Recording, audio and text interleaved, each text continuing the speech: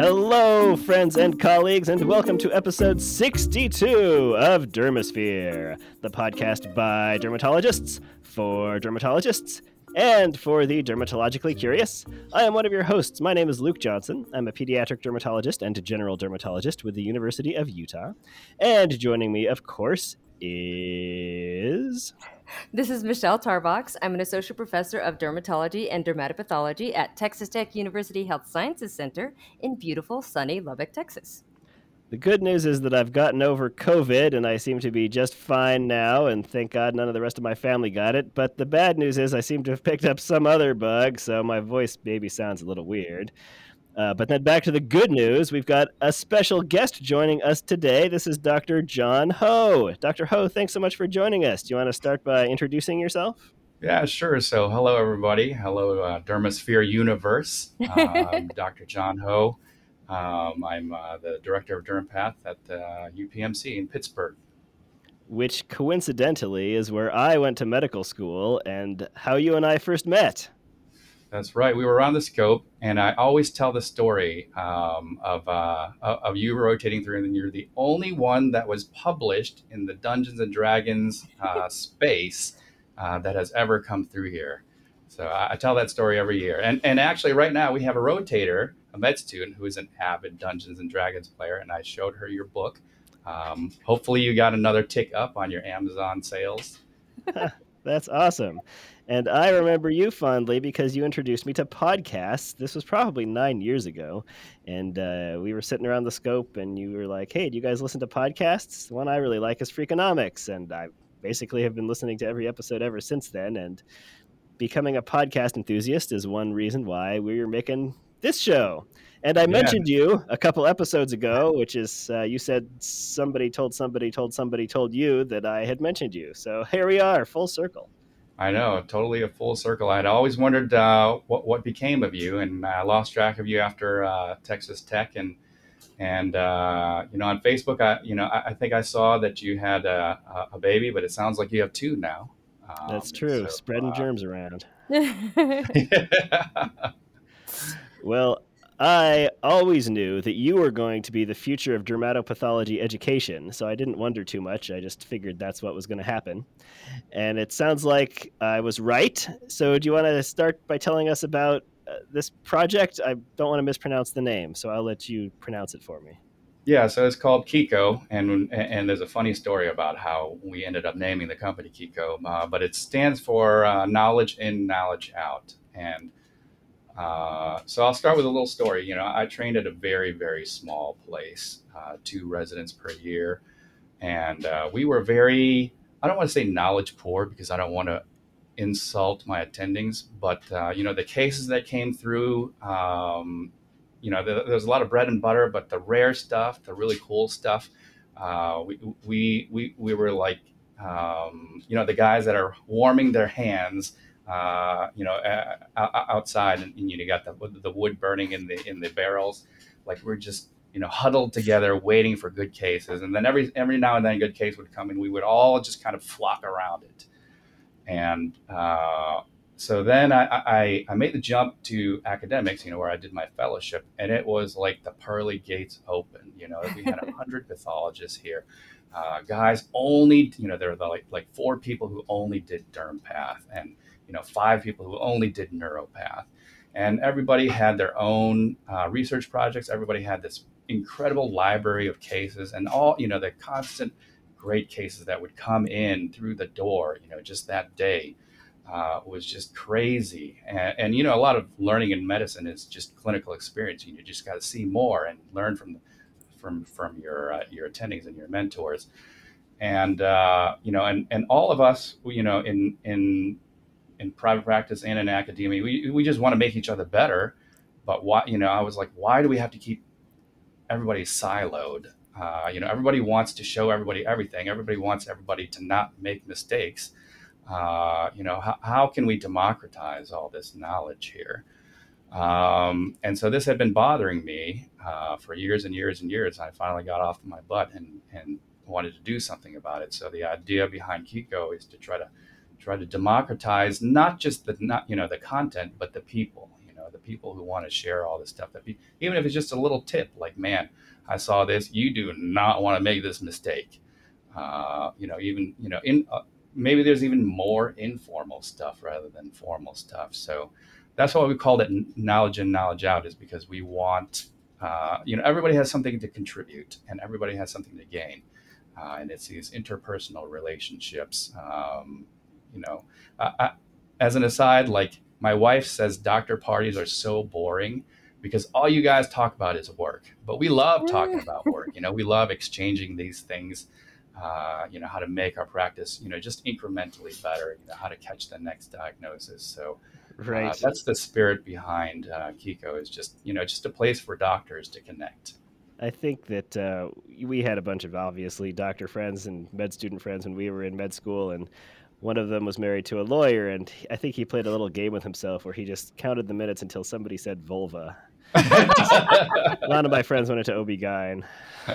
Oh my gosh. So if you are interested, listeners, in exploring this Kiko, don't accidentally go to Gigo. That's garbage in, garbage out. Don't want to go there. But Kiko, just KIKO.com, right? And it's supposed to be a social media platform for physicians.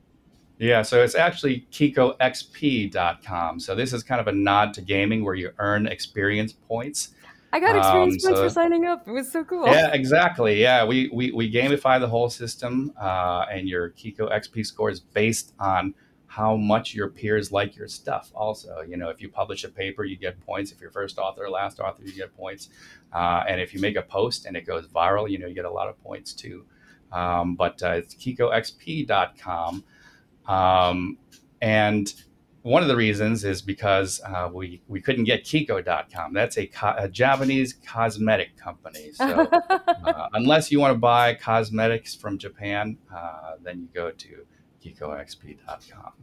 And if our listeners go to KikoXP.com and sign up, what can they expect? What kind of experience? Not just experience points, but experience. Yeah, so we have a lot of doctors on there. Mainly it's dermatopathologists right now, and all different dermatopathologists share their cases. Sometimes they're quick cases. Sometimes they just have a clinical picture and say, hey, what is this? Sometimes people say, hey, this is a really cool case. Sometimes we'll share, an article that's interesting. There was an aguminated spitz that got treated with a crizotinib. I can never say these biologics. I think there must be a gene for people who can pronounce these things and people who can't pronounce, because it's either that sounds like a other. project. But I thought that was really cool. I posted it, and I posted your podcast on PlayStation Thumb and the author with the periorbital darkening. I saw that. Thank you.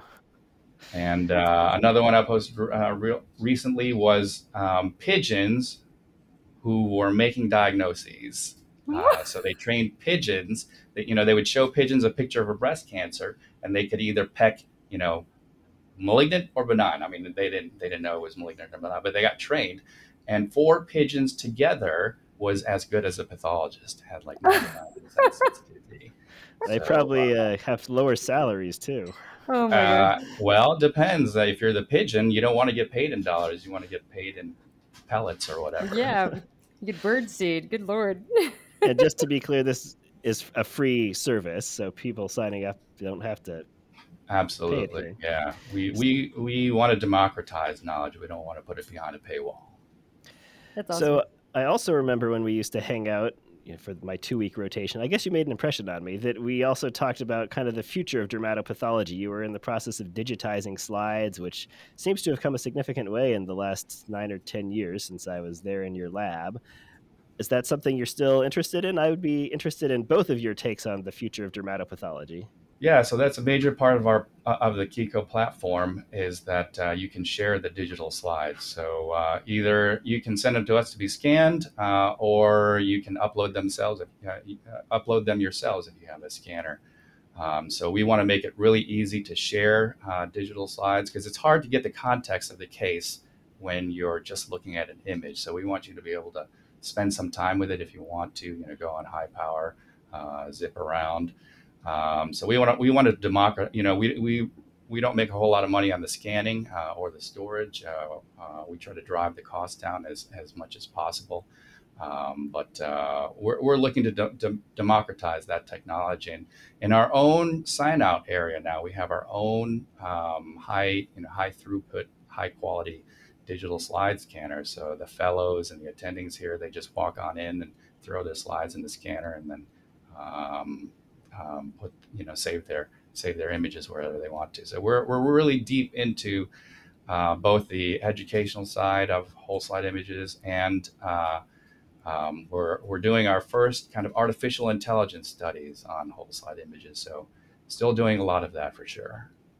So really Kiko has a big library of these digital dermatopathology that learners can go explore?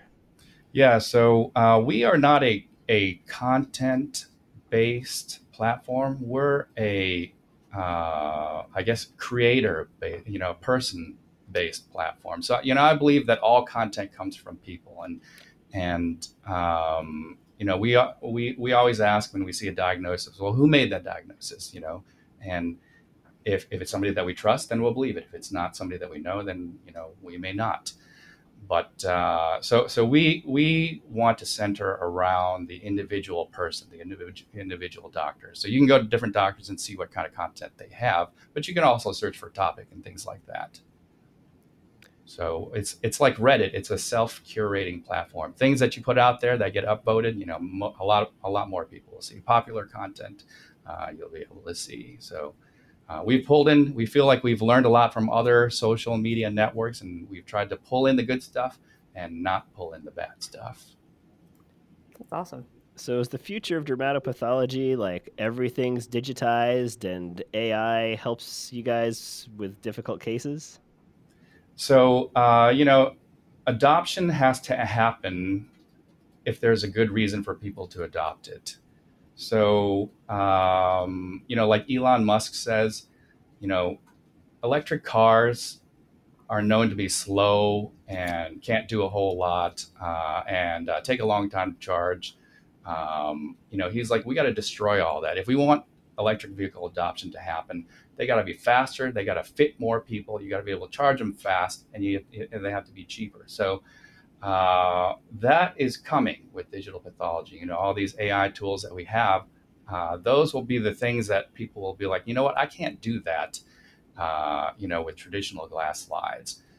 So this is going to give me an advantage. It's going to give me another tool in my pocket that I can use to make better diagnosis from a practice standpoint. And as far as teaching, now you don't have to, collect teaching slides. You can have them all in your digital collection, and with platforms like this, you can access them instantly, wherever you are around the world. And more importantly, you can share them with other people. I always felt like looking at cases together, like I could never be in practice by myself. I'm an introvert, in the real world, but around the scope, I'm kind of an extrovert probably. I see sharing cases as like sharing, breaking bread together, like we're having a meal. We joke around and we look at these cases. And whenever you have this really awesome case, you're like, oh my God, I can't believe I'm seeing this, and you want everybody else to see it. And so I think there's a very social aspect to sharing cases. And when you just have a glass slide and you go to a conference, you're like, hey, I saw one of these great cases. And they're like, oh, yeah. And then that's the end of the conversation. So now we can share it amongst everybody.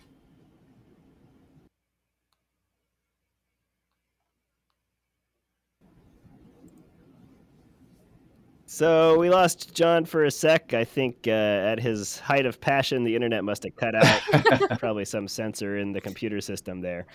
But it sounds great. I love what you're doing with the future of education and with dermatopathology.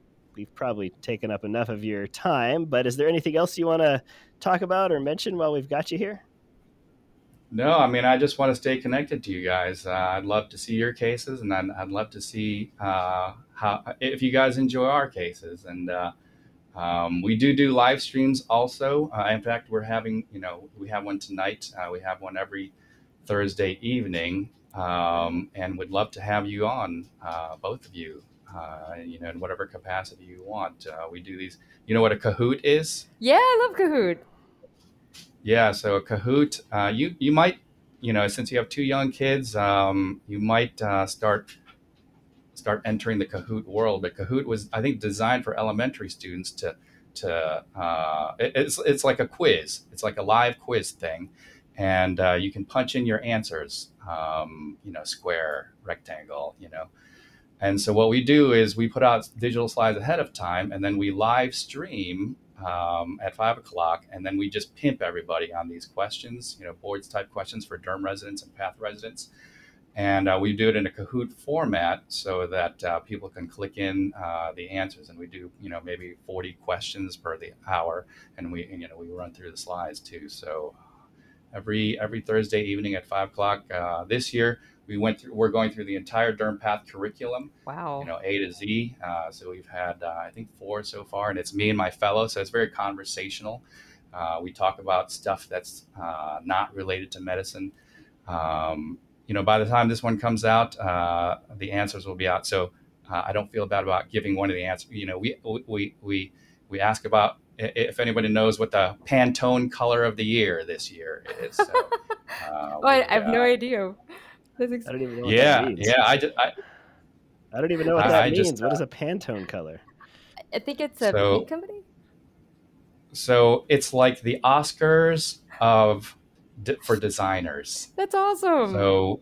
So the Pantone Color Institute, they look every year. They do all this research on what are the up and coming colors. What's trendy and what does it mean? And so this year the Pantone Color of the Year is Illumination and Ultimate Gray. And Illumination is a bright and cheerful and I guess illuminating color, and contrasted with gray, which is like a foundational solid type of a color. So the two colors together, I think the Pantone Color of the Year. And there's like a big announcement every year, and I think it happens in December. So we're coming up on the Pantone Color of the Year is for 2022.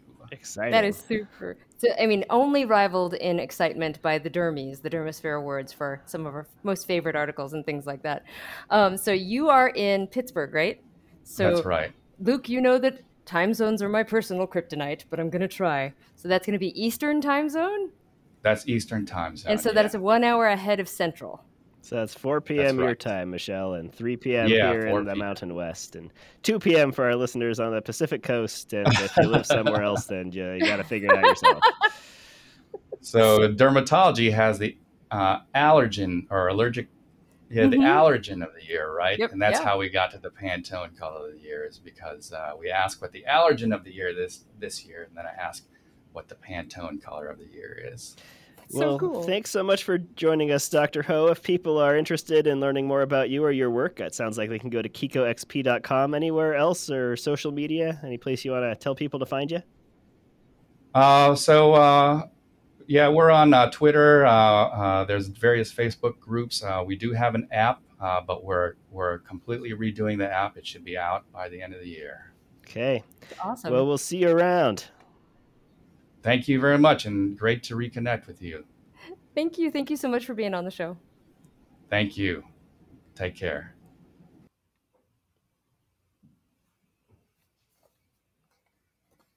That was so much fun. I'm so excited to have him on the show, and I'm excited to be a new Kiko user with 360 experience points. How exciting! Yeah, so we'll see if we can join him for one of his live streams, and maybe we'll turn the whole thing into like a bonus podcast or something. Yes, we can be like doing the crossover stuff, like Dixon Santana and having is Dixon Santana? Nope, that's not Carlos Santana. Dixon Santana is a lovely vascular surgeon that I work with, who is also a fantastic musician. So, speaking of musicians, I'm going to talk about now the treatment of chronic pruritus with medical marijuana. That was a long walk. Why is that speaking of musicians? But have you ever known any musicians? I see. Okay, it's legal where they are, I'm sure. So we're going to talk about the treatment of chronic pruritus with medical marijuana. This is an article written out of JAMA Dermatology, written by Yo-Kyung Roh and Sean Quatra et al. From Johns Hopkins University. And there are no conflicts of interests with this specific publication, so that is good. It's not sponsored by the marijuana growers of California. Yes, not hashtag sponsored by, yes, No special sponsors here. So, as we know, chronic pruritus is a debilitating problem for a lot of our patients. It's one of my least favorite things for a patient to have because it's so much suffering for those patients. It really can be kind of torture for them. And it has a lot of different potential causes and associations, can also be very resistant to treatment and can reduce the quality of life. And so, because there really still isn't a great FDA approved therapy for pruritus, a lot of treatments are used off label. And there's just not anything that's a magic bullet for it. Now, you Though, might be, for stuff coming down the pipeline, it looks like interleukin 31 is sometimes considered the itch cytokine, so it might be bellworthy. I think so. I think that is bellworthy. So, for those of you who are new to the podcast, the bell is called the pimping bell and is supposed to highlight testable or pimpable content. And there's a drug in the works, I believe, called nemolizumab that inhibits IL-31. So we might see that and might have some of our patients finding nemolizumab for their pruritus. Well, hopefully nemolizumab gets his way through the FDA approval process more smoothly than the neurokinin 1 receptor antagonists, which were hot topics a couple of years ago. But unfortunately, most of them have been not showing enough therapeutic benefit in their phase 2 and 3 trials. So I had a lot of hope for those substances. None of them have sort of cleared the hurdles of the FDA yet. So we should just toke it up. So let's talk about the report. This is the case of a African-American woman in her 60s with a 10-year history of chronic severe recalcitrant pruritus with associated lichen amyloidosis secondary to primary sclerosing cholangitis. So she had reasons for her itch, of course. She was at the Johns Hopkins Itch Center. That's so cool that they have an itch center. Like, what an amazing thing for the patients to have access to. With complaints of extreme pruritus on the trunk and bilateral extremities. And of course, she had the clinical findings of innumerable 2 to 3 millimeter hyperpigmented papules and corrugated plaques on her trunks and extremities. And biopsy was consistent with lichen amyloidosis. So this is pimpable as well. You end up with some verruciform epidermal hyperplasia, pigment incontinence, and then amorphic eosinophilic dermal deposits that would stain positively with crystal crystal violet and Congo red. And of course, Congo red shows that nice like apple green birefringence, for those kind of findings. And so these were all consistent with the diagnosis of lichen amyloidosis. Her laboratory data, of course, were notable for elevated bile acids and liver enzyme levels because of that primary sclerosing cholangitis. And as a reminder, lichen amyloidosis is just you scratch so much that you dislodge these amyloid proteins in your skin. So lichen amyloidosis means you're real itchy. And the amyloid is keratinocyte derived, so it's not immunologically mediated like some of the other amyloidoses, like nodular amyloidosis, for example, which is amyloid light chain protein. My one of my mentors in my dermatology residency, Dr. Janelle McDonald, would teach that nodular is my pal, and it was just cute because it helped you remember it was amyloid light chain. But it's the plasma cells that are saying they're just making all this amyloid light chain that creates nodular amyloidosis. But as Snoop Dogg would say, back to the matter at hand. Little reference. I like it. This patient's symptoms failed to improve with multiple antipruritic therapies, including topical corticosteroids, phototherapy, oral capsaicin, doxepin, naltrexone, and even buprenorphine spray, which was given to her by one of her physicians. So the buprenorphine spray is actually a mixed opioid receptor, mixed action opioid, and it acts at the kappa receptor with high affinity. It has been used for pain control. It's also been studied for the use of treatment of severe itch. In one study, it decreased itch by 35%, but had no effect on heat pain sensitivity. It is Schedule 4, and it may work by suppressing histamine-mediated itch through the nucleus accumbens and septal nuclei. That's all for butorphanol. Ding, ding, all for ding. Butorphanol, yes. It is also administered epidurally. Sometimes if they're giving morphine in an epidural, they give the buprenorphine as well to suppress the morphine-mediated itch. So that is something that, is another interesting substance that could potentially treat itchy patients. But unfortunately, that was not therapeutically effective for this patient. So her primary sclerosing cholangitis was stable and was managed by her gastroenterologist. She was on cholestyramine, ursodeoxycholic, and mesalamine for that, but that still didn't control her pruritus. So she was administered medical marijuana, taken 2 nights weekly, either by smoking the tetrahydrocannabinol 18% indica flower or in tincture from THC and cannabinol compounded in a 1-to-1 ratio. and that was given sublingually. So within 10 minutes after initial administration, her worst itch numeric rating scale, so the WINRS score, improved from 10 out of 10 to 4 out of 10. And with continued treatment, the score with her worst itching numerical rating scale over the preceding 24-hour improved. So she had consistent improvement from that 10 out of 10 itch to 4 of 10 over 5 months, and that was sustained at 1 year follow-up. She actually then dropped even down to 0 of 10 at 16 and 20 months follow-up. So she had mild sedation from the treatment, but no other adverse effects, and was able to stop taking the other antipruritic medications, including topical corticosteroids, cholestyramine, and butorphanol spray. She also improved her quality of life. Her DLQI score reduced from 17 to 7 at 3 months, and then to 1 at 20 months. And just as a reminder, the DLQI, the Dermatology Life Quality Index score, is basically a measure for how much effect a patient's dermatologic disease has on their quality of life. And a higher score means that their disease is impacting their quality of life more significantly. So the DLQI is something to know about there. So it's not fully understood why there's antipruritic mechanisms of cannabinoids, but they think it probably has to do with modulation of CB1 and CB2, which are receptors for cannabinoids, and transient receptor potential cation channel subfamily member V1, so TRPV1 receptors. The different cannabinoids can bind with these different receptors, and THC in particular tends to bind to all three of those. Increased activity of CB1 in the central nervous system and CB1 and CB2 receptors in the peripheral system actually reduce in an increased nociceptive threshold, which is one of the ways that this medicine is also potentially useful for pain control, decreased neuronal activation, and decreased local inflammation.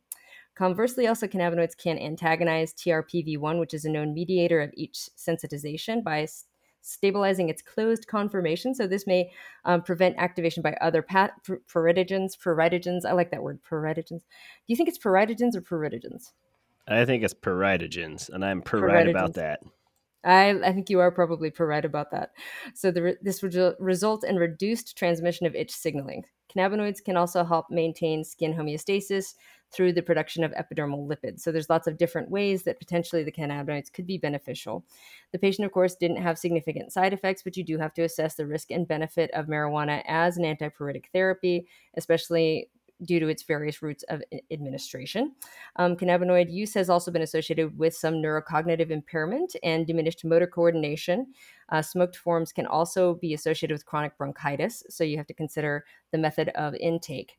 But this is a potential treatment for chronic pruritus, and as states pass legislation allowing public medical marijuana programs, this may give another alternative to treat patients with severe recalcitrant itching.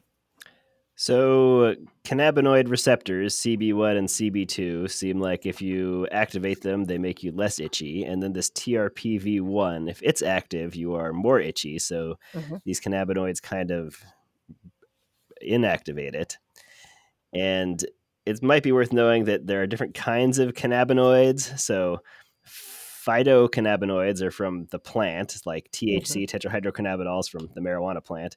And apparently we make some of our own cannabinoids. Those are called endocannabinoids, like endogenous. And then you can just make them up, synthetic cannabinoids like dronabinol. And some of these have psychoactive properties and some don't. So in states like where I live in Utah, where recreational marijuana use is not legal, you still see all these like cannabinoid products. It's because they're the non-psychoactive form, so they're probably like this dronabinol thing. In Maryland, where these guys are, it looks like medical marijuana is legal, but recreational marijuana is not. And it's hard to do research on marijuana because you have to jump through all these hoops. So I have some problem with it in that I feel like it's just not very well understood, and there's a group of people out there who really want it to work for whatever their ailment is. And so there's like a significant placebo effect going on, I think, especially smoking it. Like you got to assume, well, I don't know what you have to assume, but if I decided I had tried a bunch of stuff for my itch and it wasn't all working and I was willing to try marijuana, I wouldn't be smoking it. Like, that's bad for my lungs. Like, I don't understand why that's considered a medically acceptable use, but I'm an old stodgy person, I guess. I think that administering it in a way that doesn't harm another organ system would make a lot more sense. So I think that the sublingual tincture would be something that would be more, I think, acceptable. And from a medical standpoint, of first do no harm, telling somebody to smoke something that we know can cause chronic bronchitis, and depending on how it's prepared, could convey pathogens into the lung like aspergillus. We don't want to, add another medical disorder to a patient who already has a severe medical disorder. So I think that definitely thinking about the administration. I actually had a cancer researcher at my institution, and we wanted to study the ability of cannabinoids to prevent neuropathy induced by chemotherapy in mice. And even to give it to mice was impossible in Texas. So this is just one of those weird things where it just kind of really depends on where you live and the regulations in your local community. But it is something to think about, maybe food for thought. Perhaps they can work on a suitably administrative, minimally neurocognitively inhibiting cannabinoid that hits the receptors in a way that improves pruritus without causing people to be a little too goofy, man. Would people be as accepting of that form? I'm also just imagining a bunch of white lab mice like sitting around in tie-dye shirts, like with haze around them, like asking each other for brownies. Okay. I mean, it conjures a cute image. Moving on to something completely different. So this next article is out of the JAD and is called Low Dose Oral Minoxidil Improves Global Hair Density and Length in Children with Loose Anagen Hair Syndrome. And this is out of Singapore. The authors include R. Jurgen and B. Boyrule. And it's a case series here. So loose anagen syndrome, I just call it loose anagen syndrome. In the article, they call it loose anagen hair syndrome. It's maybe autosomal dominant. It's a pediatric dermatologic disorder, so it's something that I see probably disproportionately. It usually affects girls aged 2 to 6, and the classic patient is a little blonde girl with short, unruly hair who hasn't needed a haircut, and she's 3 or 4 years old, and her hair only reaches to like her mid-neck. And not to stereotype people, but it's usually her mom who's like, why doesn't my girl's hair grow any longer? And it's because she has loose anagen syndrome. And the pathogenesis is probably that there's some defective keratinization in the inner root sheath part of the hair follicle. So anybody out there remember your hair anatomy? There's this thing called the inner root sheath. And if it's not keratinizing properly, then the hairs are not stuck to the scalp very strongly, and so they are easily dislodged. And so the issue with loose anagen syndrome is that the hairs are dislodged from the scalp before they have a chance to grow very long. There is a related syndrome called short anagen syndrome, where the growing phase, the anagen phase is the growing phase, just is short. It's not a long growing phase, and so the hair just doesn't grow very long, but it's not easily pulled out. So girls with loose anagen syndrome, their parents might report that their hair pulls out easily, like when they're brushing it or something like that. And this was a retrospective review. Oh, by the way, this condition just gets better on its own over time. It's not dangerous. It gets better on its own. Just like molluscum, I'm a silver lining guy, so that's what I like to emphasize when I see their parents in clinic. But it usually isn't until sort of puberty that the condition corrects on its own. So this was a retrospective review, and there it looked like hair specialty clinic of 8 girls, age 2 to 10, average age of 5. They all had tried topical minoxidil, and they were experiencing, quote, significant psychosocial distress from the hair issues. I'm not sure if it's the girls themselves or, again, their parents who were experiencing this psychosocial distress, but there it is. They tried topical minoxidil, but they were treated with oral minoxidil instead. So one of the most important things I think that comes out of this article is the dosing, if you want to try this. It was about 0.01 milligrams per kilogram. So it could go up to 0.02 milligrams per kilogram. Apparently, the dose, if you are using minoxidil for cardiac issues in kids, is 0.2. So in this study, it was 20 to 10 times less than that. So 0.01 to 0.02 mg per kg. They were treated for a mean of 12 months, and they all got better. The hair was longer, it was denser, there was less shedding.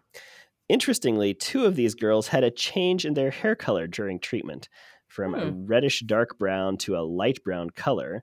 They say the significance of that is unknown. I haven't seen this well studied in the medical literature, but like kids' hair color often just changes as they get older. True. have a lot of people tell me that they used to be, a blonde and now they're sort of brownish blonde, and parents tell me stories like that as well. So I don't know if that's normal or related to the minoxidil, but kind of interesting. But both of these girls had reddish/dark brown, and it became light brown. There were no adverse events. They did monitor their cardiac function and stuff. There was mild hypertrichosis on the legs in a single patient that did not impact her ability to keep taking the treatment. So that's the story, and it's nice to have something to offer these people, because I know I kind of joked about it, but it is actually stressful for some people and their families that their hair isn't long like they see the other girls or they see the girls on TV.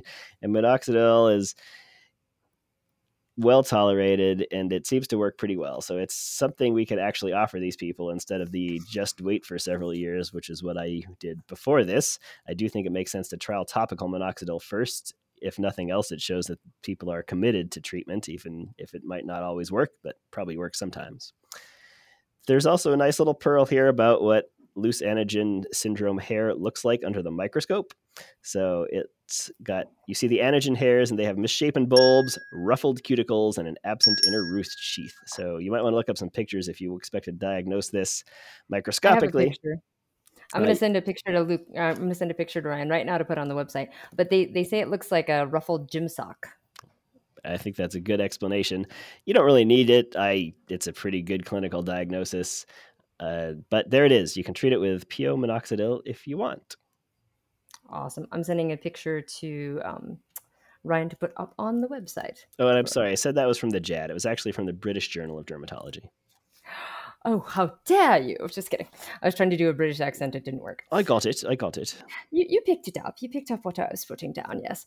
Well, so are we done talking about the loose anagen syndrome? I don't know if I can talk anymore. My throat is so scratchy from all the wildfire smoke I outside. know. I mean, we talked about smoking, marijuana. Now we're going to talk about wildfire smoke pollution and how it affects healthcare utilization for atopic dermatitis and itch.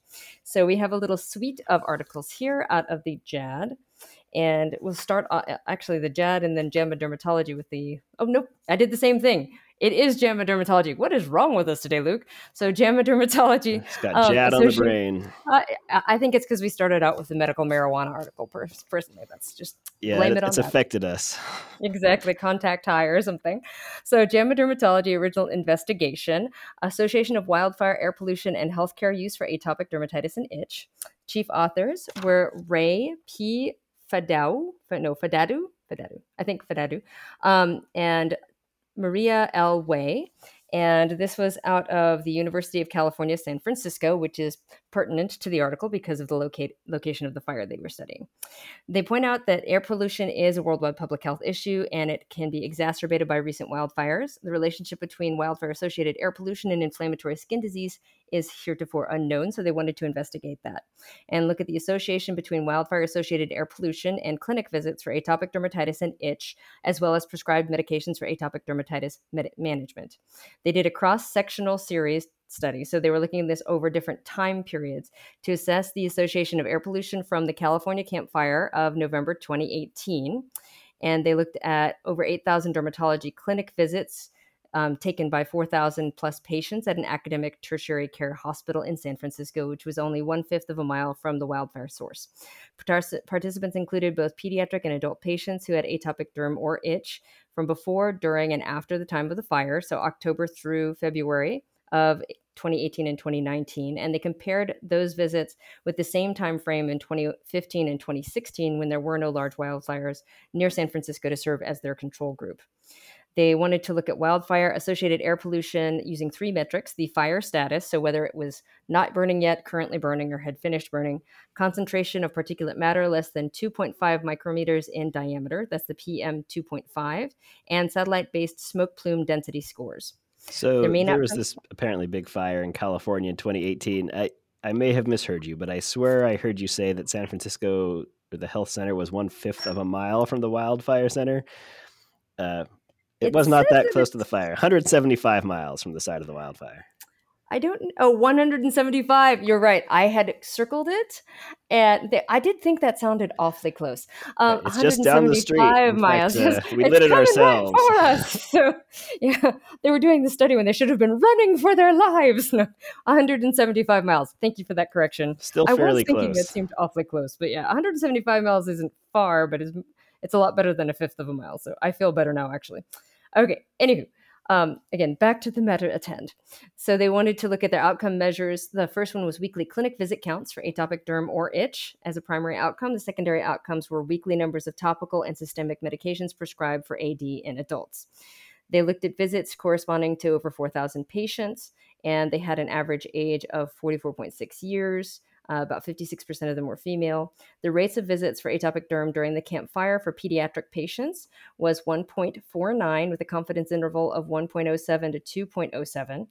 And for adult patients, it was 1.15 with a confidence interval of 1.02 to 1.30 times the rate for the non-FIRE weeks at lag 0. So basically, when you compared the weeks that were encompassed in this kind of burning period with the fire and the period of time after that, with years previous, there was greater healthcare utilization for atopic dermatitis by almost 1.5 times with a significant confidence interval for pediatric patients, and by 1.15 times for adult patients with a significant confidence interval. Just barely, but still significant, since it didn't capture 1 in the confidence interval. Kudos to the San Francisco dermatology team for getting people in within a week or two. I feel like if there was a wildfire around here and somebody called and said, my atopic dermatitis is acting up because of these fires, they'll be like, well, can you wait 6 weeks? Yes, actually, I think I might put a plug in. If anybody wants to come work in beautiful, sunny Lubbock, Texas, we certainly could use some help, because we love to have a slightly larger academic team taking care of our patients as well. So they did find that there was increased utilization, as we said. They also noticed that a 10 microgram per meter cubed increase in weekly mean PM 2.5 concentration was associated with a 7.7% increase in weekly pediatric itch clinic visits. And the adjusted rate ratio for prescribed systemic medications in adults during the CAMP-FIRE was 1.45 with a confidence interval of 1.03 to 2.05. So basically, they were able to demonstrate in this cross-sectional study that short-term exposure to air pollution due to the wildfire was associated with increased healthcare use for patients with atopic dermatitis and itch, and may help us to better understand the association between poor air quality, skin health, and help guide our ability to counsel patients as well as meet their needs. So there's a little bit of pimpable content in the meat of this article.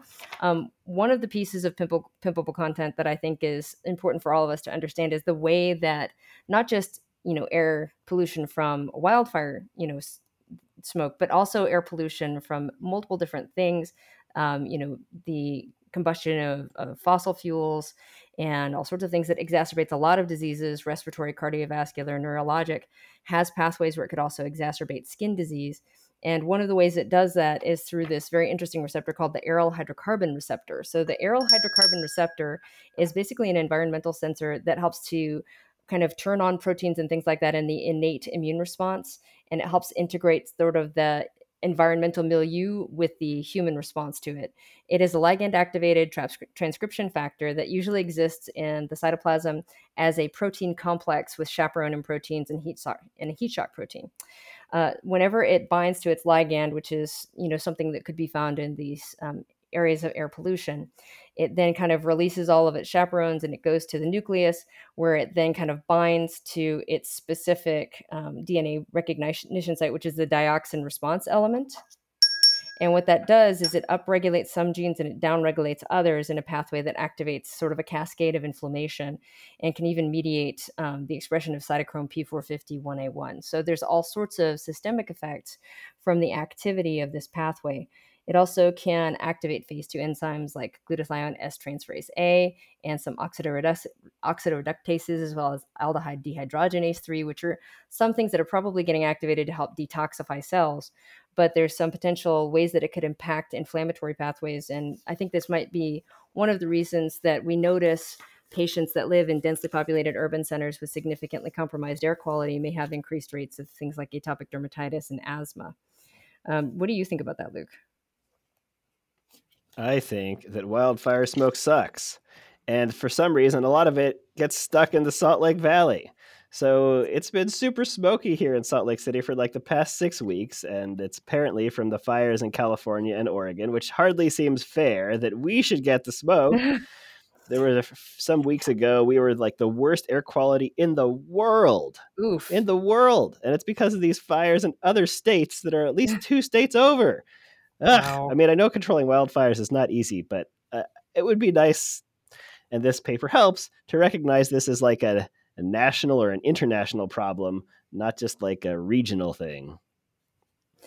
Yeah, and we also have to look for innovative ways to find solutions for this. So one of the interesting things they brought forward in this article was, as we were discussing, that aryl hydrocarbon receptor pathway increases oxidative stress and some inflammation. So there's a tapinarof. Yeah, it sounds like the name of a Russian ballet dancer. But tapinarof, which is a new topical aryl hydrocarbon receptor modulating agent, has shown some promise for treatment in patients with AD. So Tapinarof, the Russian ballerina, kind of scratching his little tights, perhaps, and smoking a cigarette. Maybe you can remember it that way. So that might be useful for air pollution-related exacerbations of atopic dermatitis. So hopefully this promising candidate for itch and relief makes it through the slings and arrows and hurdles of FDA approval, because that would be nice to have that ability to use that. I think that they also found significantly that the most affected group in this was children.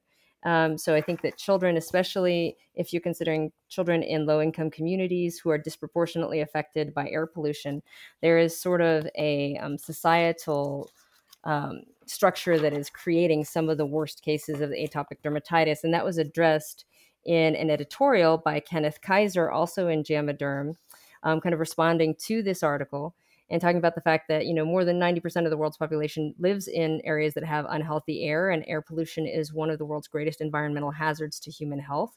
So this is something that worsens disease across all organ systems. And I think we have some good evidence here as well that both long and short-term exposures to pollution can cause exacerbations and worsening of skin conditions, and a linking of that, air pollution and poor air quality to exacerbations of dermatitis as well as itch. And so I think that, as we look towards a future where we're hopefully thinking about trying to establish a healthy and safe environment for all people, thinking about the sort of distribution of how pollution gets kind of controlled as well as how it gets managed is an urgency for the medical community writ large. So I think that is something that we need to think about as well. Couple interesting points as well. So this is still an association. It doesn't say that wildfire smoke causes you to be itchy, though we know that people were itchier when there was wildfire smoke. And then there's this like aryl hydrocarbon receptor, which would offer a plausible mechanism. But the editorial interestingly points out that like psychosocial stress also makes your eczema worse, and natural disasters like a wildfire 175 miles away is a stressful event. And maybe that's why people were itchier. Also, there's more wildfires now, and they're worse, and it's because of climate change. And in episode 40, we had an article about climate change and dermatology, kind of arguing that dermatologists should be advocates against climate change because it does affect the health of our patients, especially our most vulnerable patients, like our kids, especially our poor kids who live in more polluted areas. So another call to action there. Certainly feels like the world is on fire in some senses, but I am an optimist, and the world as overall is getting better, but this darn wildfire smoke outside is still driving me crazy. Not making it easier for you to get over COVID either, huh? All right. I honestly think I have a different cold. I feel like I've got to be immune to COVID at least for a few months. So let's finish up with an article that's actually from the JAD. We were just predicting the future, Luke. We weren't actually making mistakes. It's called topical sirolimus, or possibly sirolimus. Don't know how to pronounce it. I'm going to call it sirolimus. Topical sirolimus therapy for nevus sebaceous and epidermal nevus, a case series. The authors include Amanda Zhu and Richard Antaya out of Yale.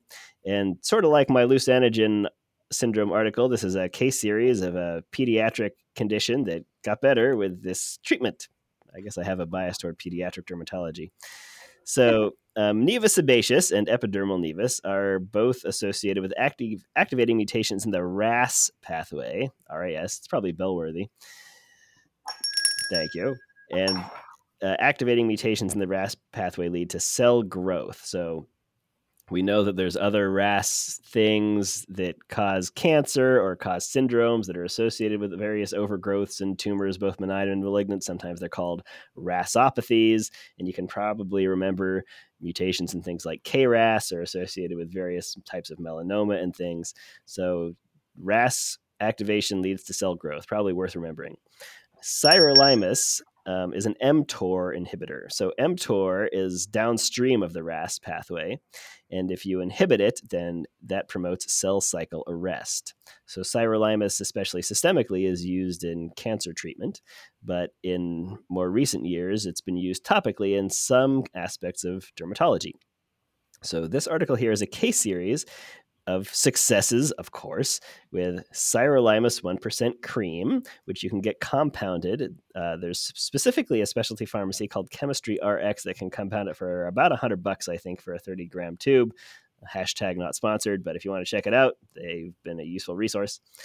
Call back quickly to an article a couple of episodes ago where we talked about topical 15% resorcinol for HS. So Chemistry RX also has a pre-made prescription for that that's reasonably priced. The first patient here was an 18-year-old man. He had a nevus sebaceous on the scalp, and he applied this sirolimus 1% cream twice a day.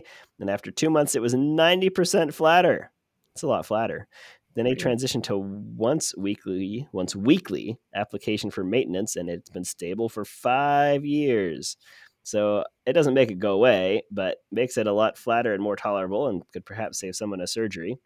And then the case series includes 4 other adolescent patients with successful treatment of nevus sebaceous and or epidermal nevi on the scalp, face, and neck. Most of them noticed improvement within 1 to 4 months, again with BID usage. No real side effects except for a little bit of irritation in a couple patients. Some people use some mild topical steroids to control that irritation and were able to continue. They pointed out that one patient developed a trichilomoma.